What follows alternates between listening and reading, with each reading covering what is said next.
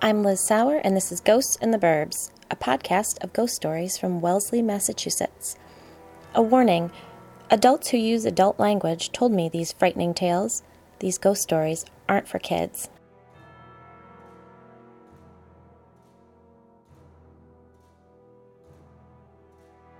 There is a snoring dog in here with me again, so if you hear snorts, I assure you it is not a demon.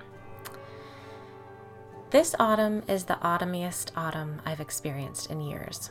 It's been chilly and leaf peepery, all gray skies and pumpkin carving. Hocus Pocus 2 was perfect. There's a new live-action Monster High movie out that I admit to fully enjoying, and the new Ghost Adventures episodes are brilliant. If a little bit cringy at times, I love it. I'm all in. So happy High Holy season. Now, the stories I'm about to tell you are truly all over the place. We've kind of hit a point where I have to admit something and I feel stupid. But maybe admit isn't the right way to put it. We've discovered something and you need to know about it. And it's spooky. So we're going to wind our way around a bit, but we'll get there eventually, for better or worse. Now we're on to ghost story number 68. Your guess is as good as mine.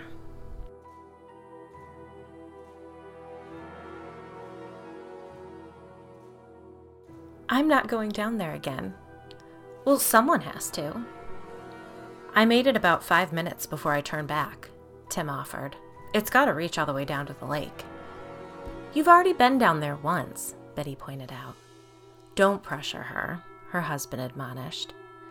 She's the one who sees ghosts. What's the point of a normie going down there? Right, I laughed. And now I'm definitely not going to do it. I really didn't see anything but dirt and spider webs when I checked it out, said Tim. What if it caves in? Hannah suggested. Doubtful, muttered Betty. How can you possibly know that? I snapped. Again, you're the only one here that can see ghosts and whatever the hell else might be down there. Sure, we could go, but all we'd see is spider webs and dirt, like Tim.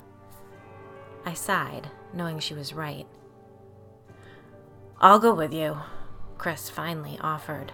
But I need a hat if there are spiders. You don't have to do that, I protested. Biddy'll come with me. What if there's an animal down there, he countered, like a nest of raccoons or something. Or rats, suggested Biddy. I shuddered. Tim opened the closet door beside us, reached into a basket, and pulled out a winter hat. Here you go, he said, offering it to Chris. Can I have one too? I tucked my hair up into an orange wool ski hat with a hot pink pom-pom, then grabbed the mag light from Biddy's outstretched hand. Let's get this over with. I'll go first, said Chris. No, I'll do it, I grumbled. Just have your phone out to call the paramedics if we get attacked by a pack of rats. Mischief, said Hannah. Sorry, what? Chris asked. A pack of rats is called, Mischief, she said. Biddy and her husband began giggling. I got down onto my hands and knees awkwardly. No, worse than what you're imagining, and began the descent to the tunnel beneath the Brinsons' home, then stood with my back to the wall and waited for Chris to meet me at the bottom of the ladder. Ready? Ready. We tapped our flashlights together, and I started down the tunnel, Chris close behind. Claire's here, right? I'm here. She's here, I replied. You sure you're okay doing this? No, I hate it, but it's kind of fun. Better than our usual date night. I like our usual date night. Me too. Why in the hell did someone dig out this tunnel? Your guess is as good as mine. We slowly made our way for about maybe 5 minutes or so when Biddy's voice rang out. You guys alive? No, I yelled back. How much longer do you think this goes? I whispered, claustrophobia creeping in. I bet we're about halfway there. I hope there's some sort of exit so we can just walk back up to the house from the lake. You want to trade spots? I really don't mind going first. Chris continued talking, but I wasn't really listening because I was so focused on not touching the walls or running into a spider web or tripping. Suddenly, my flashlight flickered, and I froze. Just a little further, said Claire, as Chris bumped into me, knocking me forward and onto my knees. The flashlight flew out of my hands and landed so it was facing us, momentarily blinding me. Shit, sorry. Are you all right? Yeah, I'm fine. Why did you stop? He whispered, his voice tinged with panic. My flashlight flickered. I got scared that it would go out. I left out Claire's prompting, not wanting him to be as frightened as I was, working off the ridiculous logic that if he wasn't scared, then maybe we were fine. He bent down and brushed dirt off my knees. You sure you're okay? Yeah, but maybe we should come back tomorrow morning. It'll still be dark down here, he reasoned. We've made it this far. Let's just get this over with. I only made it a few steps when my flashlight lit onto what could have been a big black rock leaning against the wall up ahead. I took a few tentative steps forward when the black, not a rock, lifted its hooded head. Chris nearly knocked me over again, but I caught myself on the wall, scraping the hell out of my hand, but managing to hang on to the flashlight for dear life. Who the fuck is that? Chris whispered. You can see her too? I screeched. If you're wondering how we ended up in that tunnel, well, I'm sure it's no surprise that I would end up in that situation, but poor Chris ended up down there with me because, as luck would have it, he knew Hannah's husband, Tim. Hannah told Tim all about our chat, about the trouble in their house, and he texted Chris. You wouldn't happen to be married to a woman named Liz who can see ghosts, would you? The guys knew each other somehow through work and then by running into each other in town over the years, though Hannah and I had never made the connection when we worked together in the library. Anyhow, Tim and Chris got texting, and he asked if Chris and I would like to come over for a drink some evening. Tim assumed that I'd told Chris what was happening in their house, which of course I had not. The poor guy already checks the locks and windows every night before bed. I don't need him worrying about hidden tunnels beneath our neighborhood. So Chris did not know what was happening in their home, and he accepted the invitation. I told him what Hannah told me, and we hemmed and hawed about canceling, but we didn't want to be rude. And then I mentioned the coincidence to Biddy, and it turned out she and her husband were friends with the Brinsons through kid sports. And Biddy sent a text, and the next thing you know, we're gathered in the Brinsons' kitchen discussing their hooded figure problem. I know I've mentioned this before, but I hear a lot of stories that never make it to this podcast. People tell me the craziest things in passing. It's fantastic. Some of the stories are of the night my grandfather died, I woke up at like 3 a.m. and he was sitting next to my bed. Or my mom was in a motorcycle accident when she was 17 and she was declared legally dead for over 2 minutes. She said she went into this really bright light and saw her great aunt who died when she was little, and the woman told her to go back because it wasn't her time to cross back over yet. And those stories are super cool and kind of comforting and hopeful. But that's not why any of us are here. We are here to get freaked out. My very favorite stories are still the ones that chill me to my core. That instead of offering comfort and hope, they offer a touch of dread and despair. And some of the spookiest appear when I least expect it. For example, at a recent school event, I got talking with some acquaintances, and one of the dads realized that I was the woman who writes ghost stories in town. So, he grew up in the neighborhood that backs onto Woodland Cemetery. Yep, the same one that sat behind the Westcotts and Dilvish's old houses. He said that the neighborhood kids would place sardines among the tombstones by flashlights on summer nights. One night when he was 10, it was finally his turn to be the one to hide first. He knew exactly where he wanted to go. It was a spot he'd scouted out a few nights earlier and had planned to use when his turn came. The 47-acre cemetery is all rolling hills, twists and turns. I wasn't able to determine how many graves there are in Woodlawn, but admittedly, I conducted only a shallow Google search. Though I did find a recent Swelsley Report article stating that the cemetery owner is prepping space for an additional 2,500 plots. All that to say, the place is big. Absolutely the last place I'd ever want to place sardines. So the guy, let's call him John, told me he hid in a spot at the edge of the cemetery quite close to the surrounding woods, where the lawn dipped and 2 toppled gravestones created the perfect hiding place. He said the kids didn't like going near the woods, but he didn't believe any of the urban legends until that night. He'd been hiding for about 15 minutes, which he assured me was quite the accomplishment, when the first kid found him, a boy named Jack. He didn't know anyone by that name, but that wasn't that strange. It was summertime, and the kids always had cousins or friends visiting who'd join in. So they exchanged a few whispered words, then sat listening for footsteps. After a couple minutes, Jack suggested they venture into the woods, just a little ways. "You've been here for almost 20 minutes, he insisted. "They'll never find us in there." John told him that was against the rules, but Jack wouldn't shut up about it, and John was afraid he'd give them away if they kept talking. Neighborhood rules had it that if everyone didn't find you within 45 minutes, then Isabel Garcia, the girl with the Timex glow-in-the-dark stopwatch, would call out "dead man walking" and the hider won, which didn't mean anything really other than a night of short-lived fame. But John knew he had a winner of a hiding spot, and he had to get Jack to quiet down. After some back and forth, he agreed to at least look at the spot Jack wanted to show him. They crawled on their hands and knees, Jack leading the way. When John made it to the edge of the woods, he'd lost sight of Jack. He sat on his heels, unable to see a damn thing, and feeling increasingly frightened. The old stories of evil forest creatures and restless spirits creeped into his mind. He didn't want to call out and give himself away, and he didn't want Jack to get lost in those woods. He took a guilty glance back at his hiding spot and saw flashlight beams roaming too close for comfort. So he crawled a short distance into the underbrush, intending to find Jack and get back to his original hiding spot as quickly as he could. "Jack," he hissed into the inky black woods.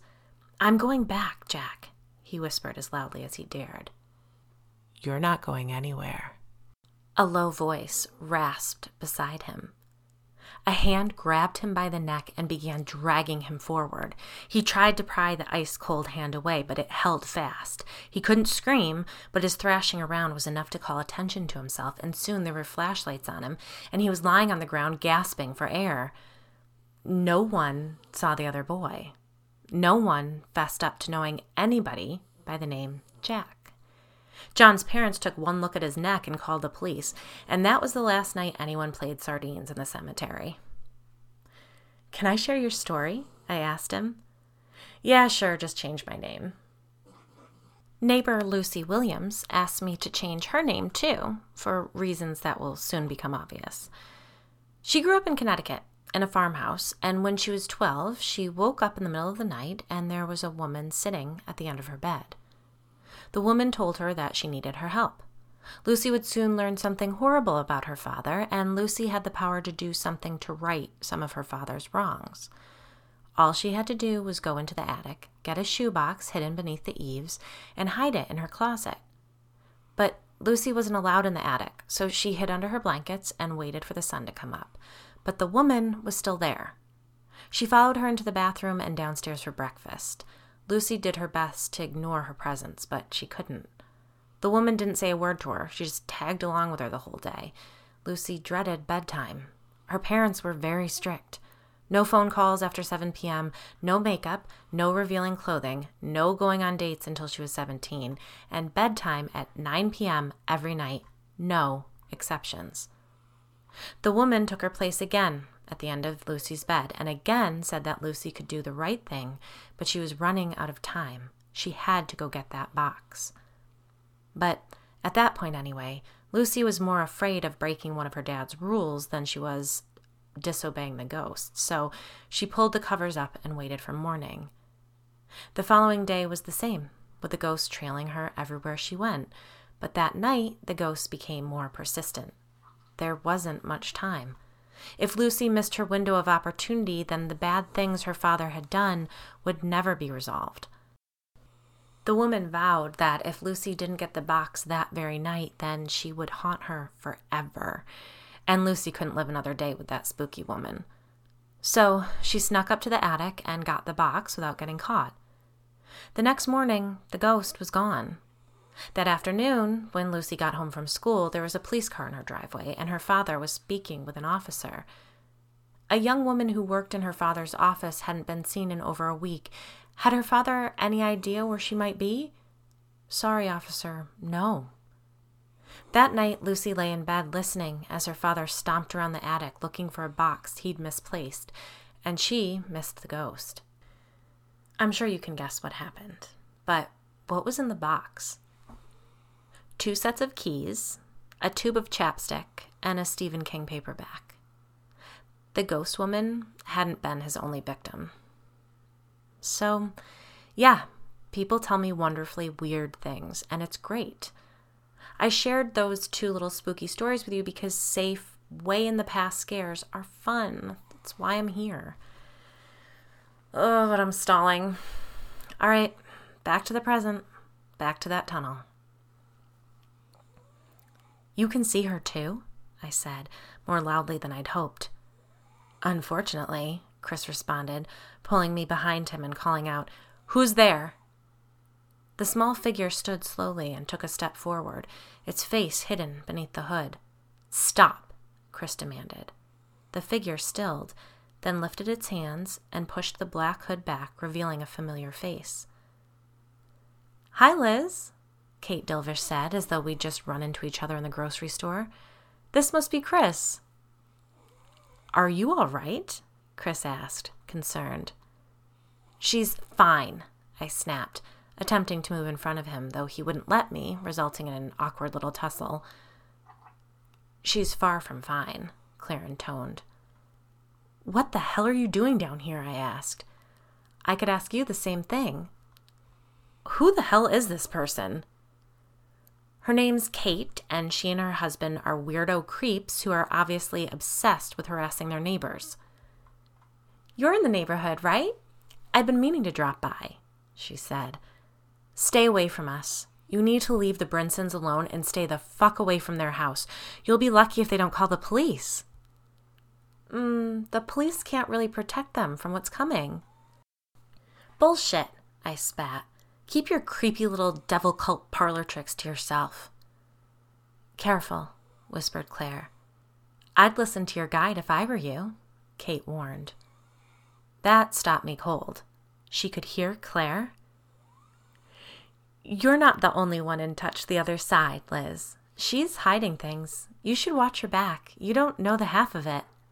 "Watch it," Claire hissed. I'd never heard her so angry. I pulled on Chris's arm. "Let's go back." There was movement in the dark behind Kate. Shadows rolled and twisted behind her. "We need to go now." "See you soon," Kate called as we hightailed it back to the Brinsons. "Call the police," I shouted, scrambling up the ladder back into the small mudroom. Hannah and Tim just stared. "Did you find a body?" Hannah shrilled. "What? God, no! It's your next-door neighbor, Kate Dilvish. She's down there. She's the one causing all your problems." The night played out as expected. The police came. We told them our story, but Kate was long gone by the time we'd explained everything to them. We went home too amped to sleep and spent the night going over and over what had happened in that tunnel. Biddy showed up at our house the next morning, right after we'd gotten the kids off to school. "It wasn't Kate Dilvish in that tunnel." "It was." "It wasn't." "I've never met her in person, but I know who she is," I insisted. "It was definitely her." "Her sister is ill, and she's been in Connecticut helping to care for her kids since October 5th. "No." "Yes," Biddy replied firmly. "The Wellesley police confirmed her story." "What the fuck?" "Yeah, totally freaky, but what has me worried is what she or it said to you." I sighed. "Is Claire here now?" Biddy asked. I nodded. "I'm kind of surprised she didn't tell you that it wasn't really Kate." "That night was a blur. We had to get you guys out of the tunnel," Claire insisted, before I could say anything. "Has she seemed different lately?" Biddy pressed. That caught me off guard. "What do you mean?" "I'm going to FaceTime Judith." Biddy pulled out her phone, and Judith picked up immediately. "Are you at her house?" she asked. "We're here," Biddy affirmed. Judith sighed. My gifts are touch and go right now, and that is the same for every medium, psychic, and every other Looney Tune I know. But you've been at the top of your game since you made a deal with that banshee. I considered what she'd said and what she was implying. My eyes slid to Claire, who'd been standing beside me. She has no right, Claire said in a low voice. Judith stared at me through Biddy's phone screen, her eyebrows raised. I'm just saying that things aren't what they seem right now. There might be a chance that... She trailed off. You see me. I'm right here. Claire threw her hands out. This woman doesn't know what the fuck she's talking about. I tensed up, taken aback by her outburst. What's she saying? Biddy asked quietly. She's upset. Ask her something only Claire would know, Biddy suggested. Like what? I don't know. She's with you all the time. There has to be something. This dumb bitch has no right to question me, Claire screamed. She's just jealous because she doesn't have the psychic ability you have in your little finger. Tell her to leave. Make her leave your house. I just stared at her. She was scaring me. I'd never seen her like that. I thought back to the tunnel, to her reaction when the Not Kate had warned me that she was hiding something. What was Vanessa's favorite song in high school? Who? What? Your old friend Vanessa. What was her favorite song when you were teenagers? You're letting them get in your head, Claire whined. You don't know, I said quietly. Claire opened her mouth to speak, then closed it again. She pursed her lips and covered her face with her hands. Then we'll do it the hard way, she said, her voice muffled. What's happening? Judith asked. Shut the fuck up, Claire, or the thing that was pretending to be Claire, snapped. She dropped her hands to her side. She'd transformed. Her face turned pointy and gray. Long, flowing black hair swirled around her shoulders as if she were in a storm. Her emaciated body twitched, and her tiny black eyes were filled with a hatred I'd never seen before. Who the fuck are you? I whispered.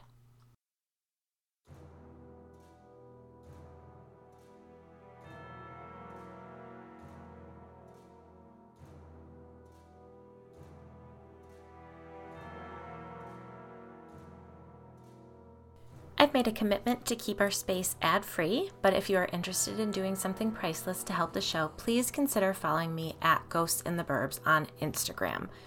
Your clicking that follow button is more valuable right now than I can express.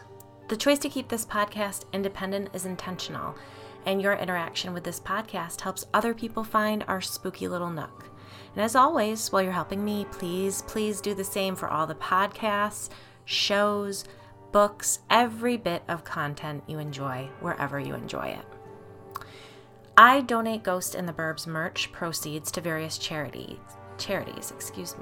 October's donation will go to Heading Home, an agency that provides emergency, transitional, and permanent housing and support services to extremely low-income, homeless, and formerly homeless children and adults, primarily in the communities of Greater Boston. You can find out more about them at headinghomeinc.org and check out ghostintheburbs.com for all the links to the autumn merch that help to raise money for that great charity. Now, 'tis the season to read your favorite cozy mystery and or brutal horror story. I'm reading Halloween Party by Agatha Christie. It's the next one they're turning into a movie, which I'm really excited about. And I'm also reading The Exorcist's House by Nick Roberts. It's a tale about a demon-infested home, and I love it. And then, if you haven't yet, please, I'll give this one more shot, listen to Claire and Lilith by me on Audible. And finally, watch Hell House LLC. It's one of my very favorite found footage horror movies. It's truly spooky. And then watch Broken Lizard's Club Dread because it is silly and super inappropriate and an excellent slasher mystery, actually. So, until next time, good night, sleep tight, and don't forget your nightlight.